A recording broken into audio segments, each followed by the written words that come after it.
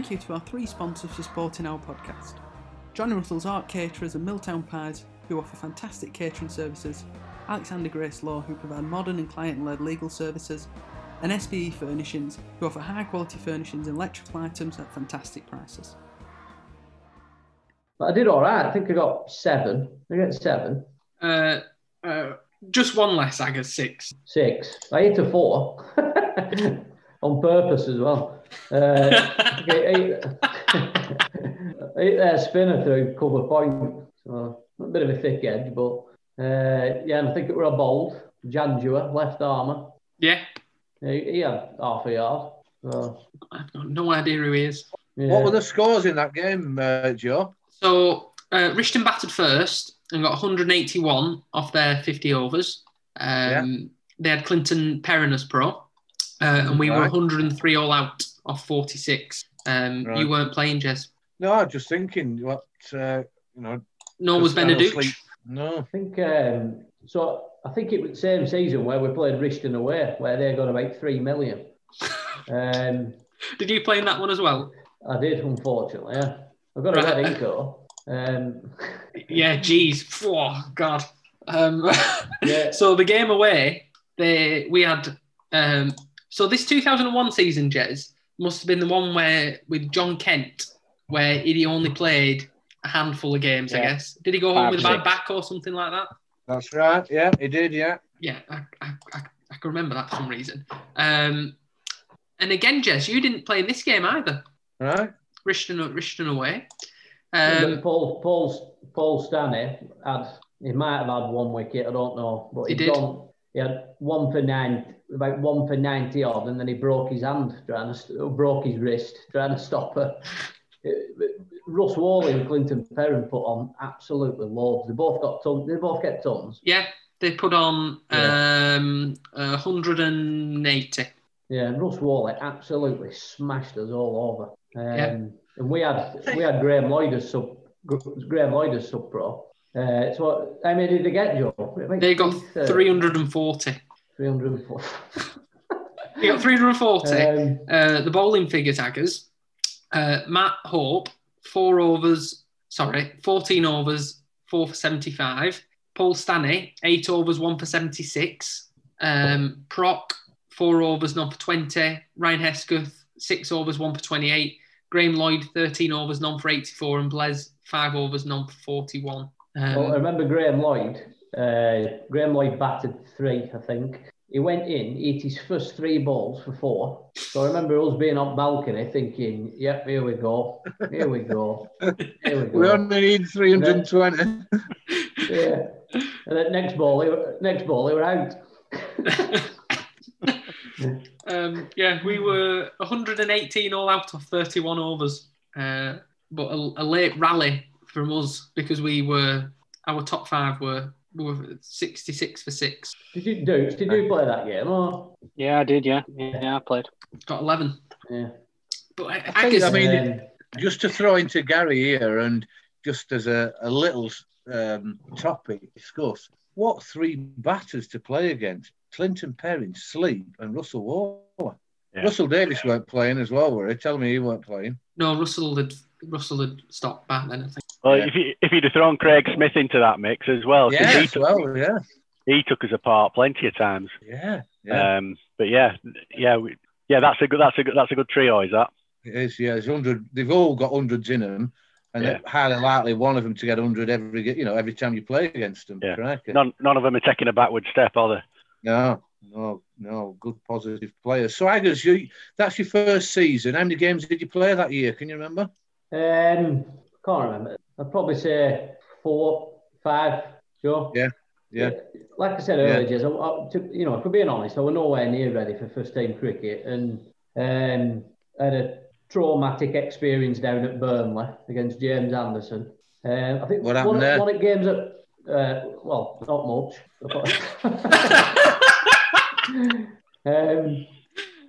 I played against Todmorden at home, and their pro were a big Aussie lad called Matt Nichols. And he were absolutely rapid. And night before, down at club, it were either Matt Stanley's 21st or it were Matt Stanley and Adele's engagement. So needless to say, we'd had a few beers and that before. I woke up, weren't really in the mood for playing cricket, feeling a bit under weather. Anyway, so it turns up that day and I went down to bat at 4. But basically, because of how quickly Nicholson were bowling, he absolutely swiftly opened batting that day, and I think he did quite well against it. He definitely hung around for a few overs. He absolutely peppered Swifty. And I remember the day after, it looked like somebody had been throwing darts at Swifty. He had these bruises all over his body, and it was horrendous. But anyway, I went down to bat at 4 that day against Nicholson. He were a bruiser though, weren't he, Swifty? He were, yeah. He could cough in his bruiser, wasn't he? Yeah. Before we move on, can I just ask what circumstances you happened to see Swifty's body the day after? We obviously played and we're in the dressing room, we had unchanged. All right, okay. Yeah, anyway, so I went down to bat at 4 and Nicholson's bowling really quick. So obviously a few old Reds have got together and thought, we can't send Aggers in against this lad. So thankfully, I got moved down the order and weren't needed to bat. So a few weeks later, can't remember how many weeks later this were, but so we're playing down at Burnley, big derby game down there, decent crowd on. I think it might have been game, Jez, when we got them, you remember them waterproof jackets we got that were sponsored by Multisport? Yeah, I do. Some random reason they were yellow and black. Yeah. I think it was that game, and we had his photo taken, didn't we? Team photo. We were right proud of ourselves, weren't we, with these jackets on? Yeah. Can you remember? Can I just interrupt there and just tell a little story about them jackets? They were. Who was it that owned Multisport? Was it Q Ali's uncle? Yeah. Q's uncle. Yeah. That's right. And so we've got these. We'd had the cotton, tracksuit tops and training tops before, and we'd said, look, waterproof tops would be fantastic. Can we get some of those? So we got them provided, and they were good quality. They're good waterproof tops, but they sewed in the back the More Sport logo. Sewed it through with like electric sewing machines. So when it rained, you got piss wet through all stitching. Well, Stan still got his. Yeah, Stan still wears his. Still wet. Yeah, he just randomly turned up. I think it was one game last season. He was randomly turned up with it on. 20 years old. Yeah. So go on, you're at Burnley, Aggers. Yeah, so we're at Burnley, and it's a big game, decent crowd on. I can't remember if we batted first or second, but once again, I'm down to bat at 4. So I'm sat there, and obviously at Burnley, you basically side on, aren't you, watching the game? And James Anderson's playing. So he was a little bit older than me, were Anders, when we were growing up. But for one reason or another, I played against him, but he'd never bowled in any games I'd faced. And by this point, obviously, words got round that he's bowling at a really good pace. You didn't realise how quick it was until you actually saw him bowl. So I'm sat there watching side on at Burnley, down to go in at 4. Anderson's peeling in off side screen, and honestly, he was bowling absolute rocky. I couldn't sit ball. And I don't know if you remember Jez Dudge, but back then he was quite erratic as well, weren't he? So, it was going everywhere. He was bowling like beamers, he was bowling bouncers, he was bowling absolute jaffers. And basically, I'm sat there thinking, if he bowls a beamer at me or he bounces, I'm not getting out of the way of it. There's absolutely no chance. It's going to hit me. So we go one down. You're Nicky round. So Nicky's walking off. He sits down. And Nicky said exactly that. He said his biggest weapon is he don't know where he's bowling it. So how are we meant to know where it's going? Yeah. So I'm sat there thinking, he's got Nicky worried here, and Nicky's been playing for a long time. I'm thinking, honestly, I was shitting my pants. So, and I'm due in at any minute. But what I'm thinking is, right, well, against Todd, Nicholson were quick. They moved me down order. I'm thinking they'll move me down order. They've got to move me down order. Wait, you thinking this when you've got your pads on? I've got my pads on. So I'm not watching game thinking what's he bowling, looking at field and what have you. My head's all over the show, absolutely all over the show. So next wicket falls, I can't remember who it were, and I'm standing up, but whilst I'm doing it, I'm expecting somebody to tell me to sit down. Dave Wally ran after me. So I'm thinking, they'll send Dave Wally in before me, definitely, and I'll just get shunted down order. So next wicket falls, and I'm still thinking, surely they can't send me in against this. Surely. Like I said, I'd not played a lot of second team cricket. I bet he were bowling 5 yards quicker than anything I'd ever faced. Anything. Yeah. So I stands up, and it felt like I was in a dream. So I'm kind of walking out, and I'm thinking somebody's going to shout me back in a minute. I was that nervous, I could barely hold back. I think I dropped bat on the way out. And still, as I'm walking onto the pitch, I'm still expecting somebody to shout, Aggers, so-and-so's going in. Sit down. It was probably only until I got halfway towards wicket where I thought, I'm going to have to do this now. So, like you said, Joe, I was in no frame of mind whatsoever to go and face that. It must have been bowling at like 85 mile an hour, and so I goes out, I took guard, I don't know why.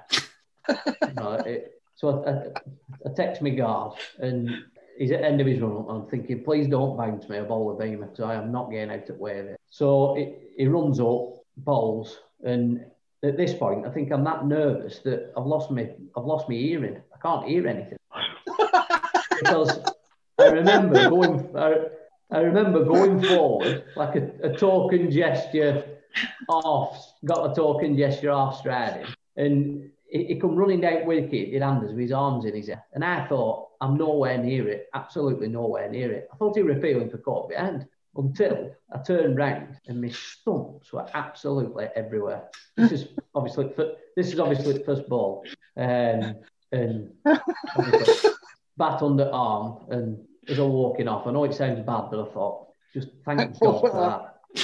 Thank God I haven't been hurt. So what a great story. Yeah, my confidence took a bit of a battering that day, and I don't think I ever recovered from that. But I say that 18 months later, we're playing for England. So I mean, there's such different trajectories there, isn't there? In where people, well, yeah. You were saying that you said that you probably weren't ready to bat at 4 in the first team.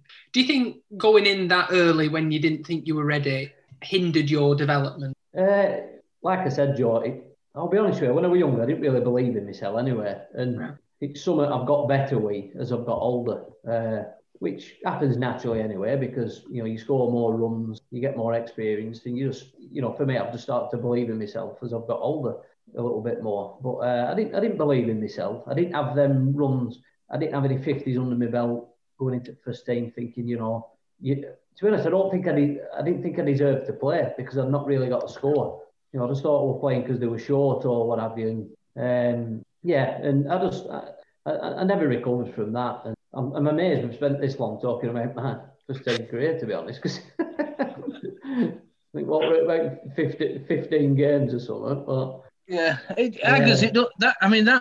that side of it, it's not about where you play, what you play. It's how you enjoy it and how you contribute to a club, like we've got. And that story you've told there is an absolute classic. We've listened to quite a few.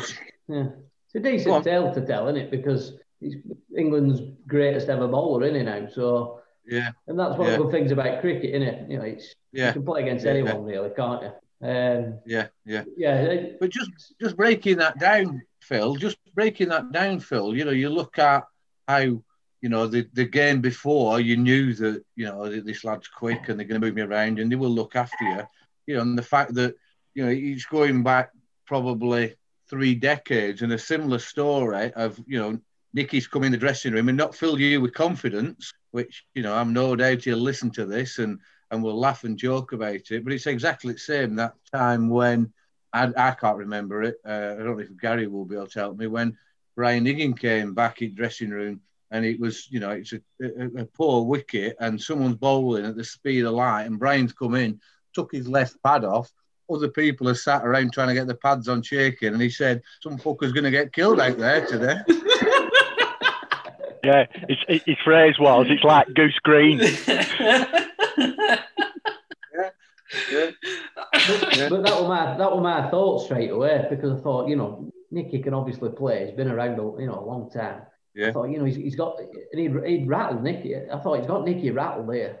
Yeah. I thought, God knows what happens when I go in here. But, but like you were saying, then, to be honest, I didn't think I definitely weren't ready. I didn't believe in myself. I didn't believe that I'd earned right to play first team cricket, and that just, it just dented my confidence even more, really. I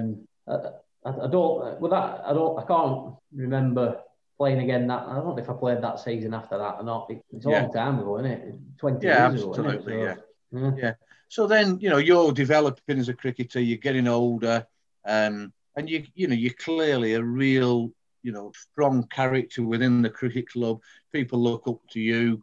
You're contributing to the club atmosphere and playing in the seconds and developing. How was your mindset when you were like early 20s and going through the 20-year-old to get into mid 20s? What was your mindset then around the cricket? Because what years would that have been? That been late 2000s probably. Like you said, Jez, early 20s. To be honest, that's when I started to mature a bit, really, because after that little spell at first team in 2001, I was working at the time. I left school and got a job straight away, so I had a bit of money in my pocket. And the thing were, the lads who were playing cricket with at the time, don't get me wrong, I got on with them and they were great lads, but they weren't my mates. And my mates were a different set of lads who were out on beer every weekend, and I was playing cricket. And I had a period of time where I felt like I was missing out on what my mates were doing. Going to Blackpool, want beer during summer and what have you. Now, so I got a bit. I was close to packing it in a few times, and looking back, thank God I didn't, because I was packing it in for the wrong reason. But I carried on, and I think the main reason I carried on is because my mum enjoyed coming watching me play. She always has done. And she, to be honest, she thought it was keeping me on straight and narrow, which it were. Yeah. It were stopping me from going out on beer all day at weekend and getting into bother, as you do. So I had a couple of years where I messed about with it a bit. And 2002, I missed start at season. I fell off a bus at Burnley bus station and did all my ankle ligaments in after I'd had a few shandies. And so I missed start at season. That were a bit of a non-starter. 2003, I had a really good start to the season, scored a lot of runs, absolutely fleeced my dad at the start of the season, because my dad used to give me little incentives, and it was good because he didn't really understand cricket. So he kind of gave me incentives which were quite easy to achieve. So he started with saying, if you get 20, I'll give you a fiver, and then I'll give you £1 a run after that. So I started getting 20s and 30s every week. And then he obviously realised he were onto a bit of a loser there. So he said, right, 50. If you get 50, I'll give you 20 quid, and then I'll give you £1 a run after you get 50. So to started season in 2003, I got 97 in my first game, 53 in my second game, and then 82 not out in my third game. So I don't think he ever paid up fully. I had to let him off at some point. But sounds about right. I kind of messed about with it for a couple of years, and to be honest, other people will looked at me and probably thought he's not interested. He's not gonna last. Yeah. And then it got to a point where I thought, look, I need to make a decision here. If I'm going to carry on playing, then I've got to get my head down and get stuck into it and make an effort, get involved more. I'd have a beer after games, but I'd never stop down for a long time after the game. I'd probably have a beer, then go and meet my mates in town. But I thought, right, you've got to make a decision here. Get your head down, get on with it, or just stop playing. But don't carry on. Don't carry on turning up, complaining that you're not going out with your mates, and because you're not doing anybody any favours then. So I think once I got my head around that and said, right, get stuck into it, not just committing yourself to playing side, but social side of it as well. So from like 2004 onwards, I just got to know lads a lot better, like Dooch, Stanley, Gav Shields, Paul Stanley, and that's when they become mates, and that's when it gets a lot more enjoyable because you're there all day. Yeah. You're there all day together, aren't you? No. So really, so you've answered part of the question there in those middle years of the 2000s. You've really got yourself. You've made the decision that you want to commit to the cricket, but also make it, quite a big part of your life. Get these lads who are top friends, top lads that you're going to, mate around with them and become part of that cricket club folklore, if you will. I mean, 2004. Do you want to talk about that incident in 2004? Which one? Well, I'm thinking of one. If you've got some others, there might have been a couple of others, but I think my mum's going to listen to this, so I'll. So Worsley Cup final. Yeah, you're not on about Blazers Ton, are you? Well, you can tell us both. Well, a bit of a story from semi-final. So semi-final against Enfield, one of the most unbelievable games of cricket you'll ever watch. One of the reasons is that their pro, Alvaro Peterson's absolutely smashing it to all parts. Looks like he's going to get 300 on his own, never mind the team get 300. And then he's 150 not out, and then he just lobs one up to like a part-time off-spinner. You'll find he was deceived in the flight. But anyway, it's semi-final. So that day, there were nowhere near as big a crowd on as Worsley Cup final for obvious reasons. But Frank Entwistle had set up his own bar up in that West Stand. So knowing Frank, he'll give it a really daft name. And it would do it Stella Challenge. So it would 10 cans. You paid your money for your 10 cans of Stella, and Frank were working behind the bar, and he'd mark you off that you'd had a can. So me and Tommy Browley, everybody remembers Tommy. Yeah. So me and Tommy Browley knocking these Stellas back, and all of a sudden Tommy's next to me, and I didn't know what was going on with him, but he was sticking his tongue out, and I thought he was having some kind of allergic reaction, some kind of fit. Anyway, so it turns out he's drinking so he's on his 9th can of Stella. He remembers it, and there's a wasp inside. So, and what he said I said to him, he actually said after, I knew there was something in my drink, but I thought it were a fag end, so I thought it'd be right. So he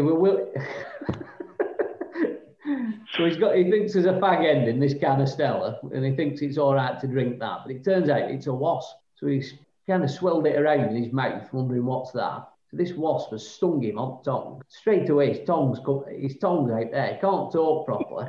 But he goes back to the bar, wanting his 10th can of Stella that he's paid for, and he can't talk properly. Frank thinks he's pissed, absolutely pissed out of his head, and that he shouldn't be drinking anymore. And says, Tommy, I'm not giving you another one. You've had enough. But Tommy can't talk properly because he's got stung on the tongue by a wasp. So he failed the challenge. Right. He did, yeah. But anyway, going to the final. So, Worsley Cup final, obviously one of the greatest days in our history as a club. The days are blur, as it will have been for a lot of people. But, everyone will remember you had your marquees all day at bottom at ground. It was a great setup. And I ended up in a marquee with a bunch of lads. I can't even remember who it was, to be honest. It's that long ago, and I drank that much that day.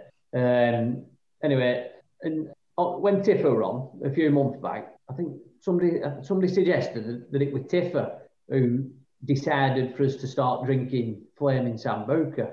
I don't think that, he might correct me on this, but I don't think that's right. I can't think why Tiffer had done that, because he were playing.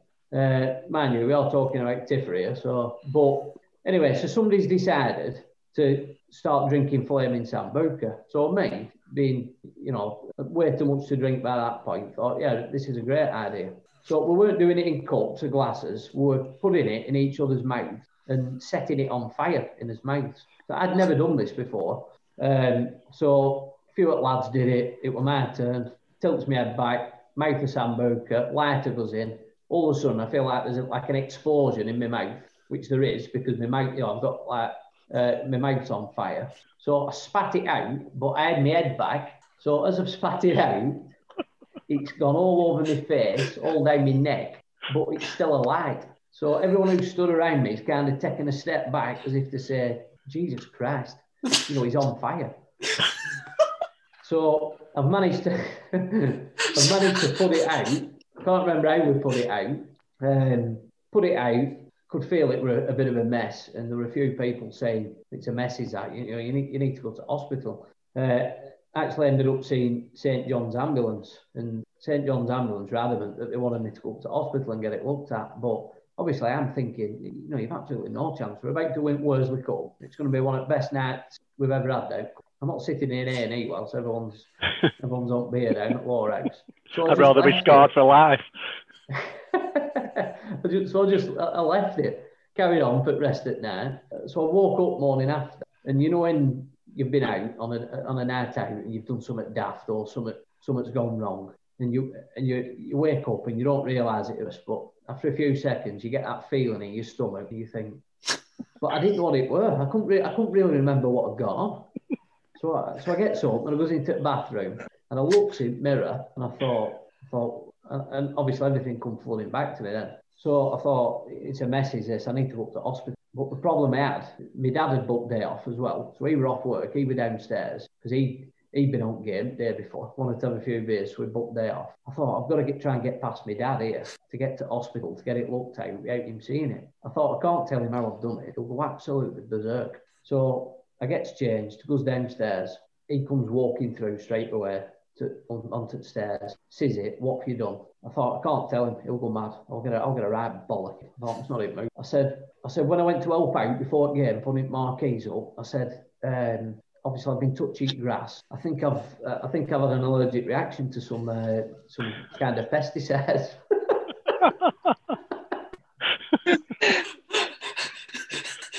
So, did he buy it? I don't think so, Joe. I just said to him, I said, I'm going to hospital. And I'll never forget, I got on a bus at Lane Ends. The bus was going along Aki Road, and this was Aki Road were in its prime, you know what I mean? There's people getting on from Aki Road, and they were looking at me. And I thought it must be bad if somebody from Aki Road's looking at me like that. Yeah. Good day though, wasn't it? Yeah, thinking, why Simon Weston on the bus to Burnley Town Centre? Oh, Jesus. Oh, Haggers.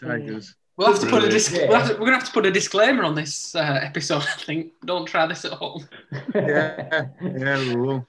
No, Haggers, those stories are fantastic as we talk about your career and we come in and it's just so much fun. So then, you go towards the late 2000s and into 2010 and beyond. What's your recollection and thoughts around senior cricket at that stage? I've not getting to that point. I've not played first team for a while, Jez. I think my last proper first team game, that were 2007. Yeah. And I batted 7 that day. Got a duck. True to form in first team, but a bit disappointed that game because the week before I'd got a ton in second team, batted all the way through, and that game against Enfield at home, I think it were, there were an opening spot available, and that were because I've always preferred opening batting. I've always loved opening batting. I've always struggled batting down order, waiting around to go in. I like to either start game, bat first rate. You're opening, you know what's going on then. Get your pads on, get out there, or obviously field first, and then get out there. I've always hated waiting around to go into bat. So that was the one game where I thought, I think I'll get a shot here opening batting. And I did, I batted 7, and it were actually, I think Paddy opened batting that day. So I was disappointed at that, and obviously didn't get any runs. So that last time, I played it first team. But yeah, going into late 2000s, I'd had a bit of a dry spell really at seconds because my eyes had gone. I needed glasses, and I didn't realise it. I didn't know because it's not. I'm not completely blind out, but I just need them to sharpen everything up.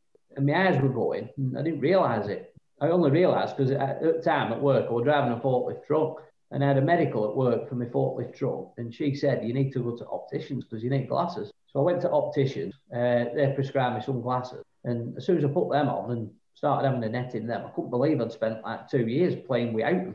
Everything just, become a lot clearer. And that red blur that had been seen come down. It actually looked like a red ball. So I had a bit of a lean spell in that period, and then 2010 I took. There were a big sea change of players around that time because like 2007, 8, 9. Matt Stanley was still playing, Gav was still playing, Paul Stanley was captain around then, Phil Edder at Lorehouse then, Swifty were playing. Me and Swifty opening batting, he used to absolutely love it. We put a partnership on every week, me and Swifty. They were great with me, with Swifty, and I think I needed that after I'd come down from the first team. I just needed somebody to put my arm around me really and just, say, hey, don't worry about it, you can play and, don't be too hard on yourself. But there were a big turnover of players round about that point. Gavin Stanley retired. Phil Ed didn't retire, but just decided, he was going to give it a miss for a couple of years. I think Swifty left, Paul Stanley jacked it in. So we probably lost half the team, really. So I had to, obviously I put my name forward for captaincy, and I wanted to do it, but I had to do it really because there were nobody else really to do it. So that were, once again, from a captain point of view, a baptism of fire because there were a load of young lads who come into the dressing room who I didn't really know them. Obviously, I knew him from seeing them knocking about and knew that they played in thirds, but never really played any cricket with him. And your likes like Lewis Marsden, Reece Woodworth, Cos Hope were coming through then. Probably we were coming through. I think Lavers were a couple of years later, I think, Joe. Were you coming through about 2010 or a bit later? I were in the first team. So that would have been... Sorry, Agus.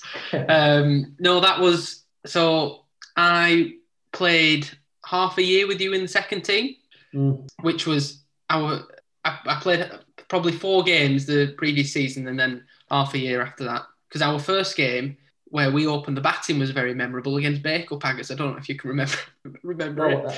You know what? I don't remember this game, but I'm quite honoured that somebody's got a superstition that's not named after me, but that's based on me. Yeah. It's Paul Stanley, isn't it? Yeah. He never watches first ball of a game.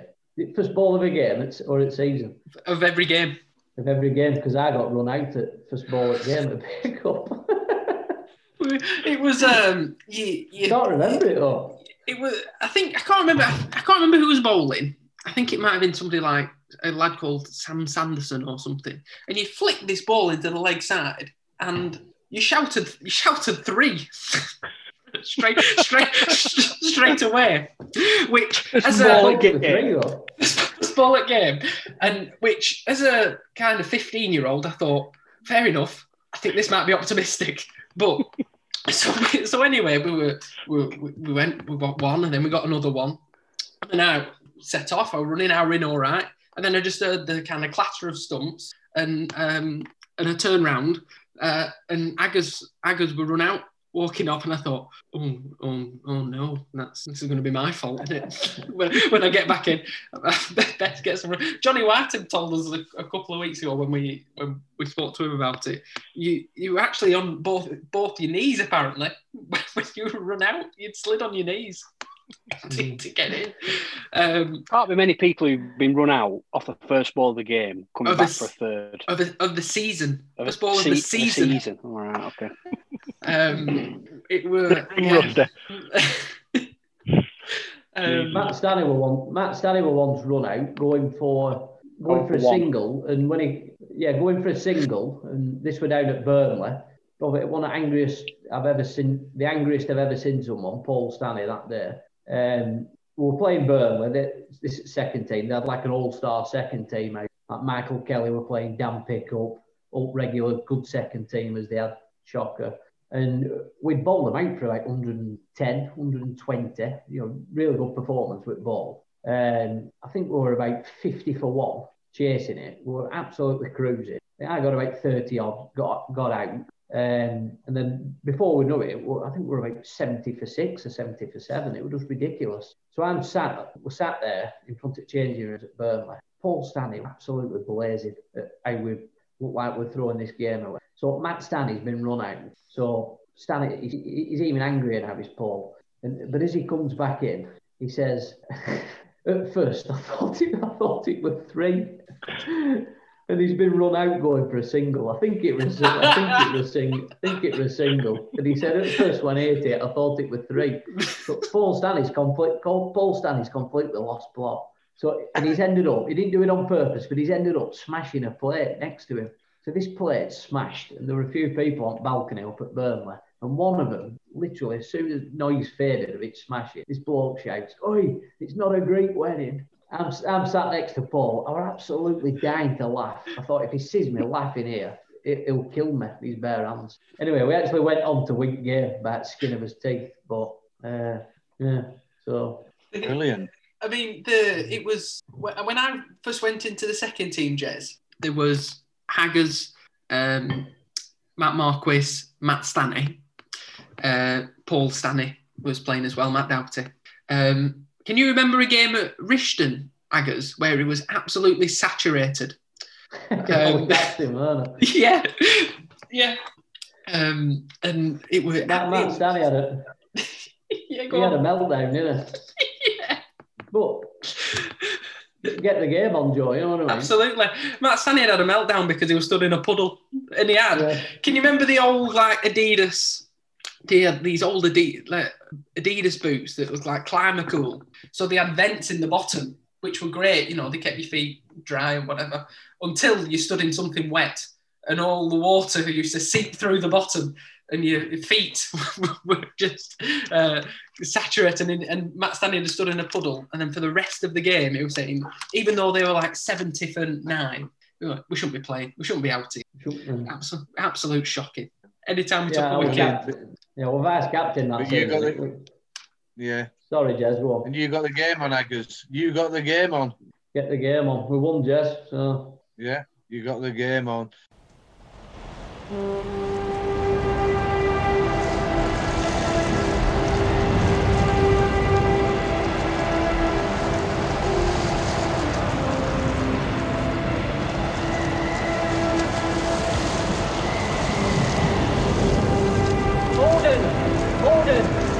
Send more house to save the house.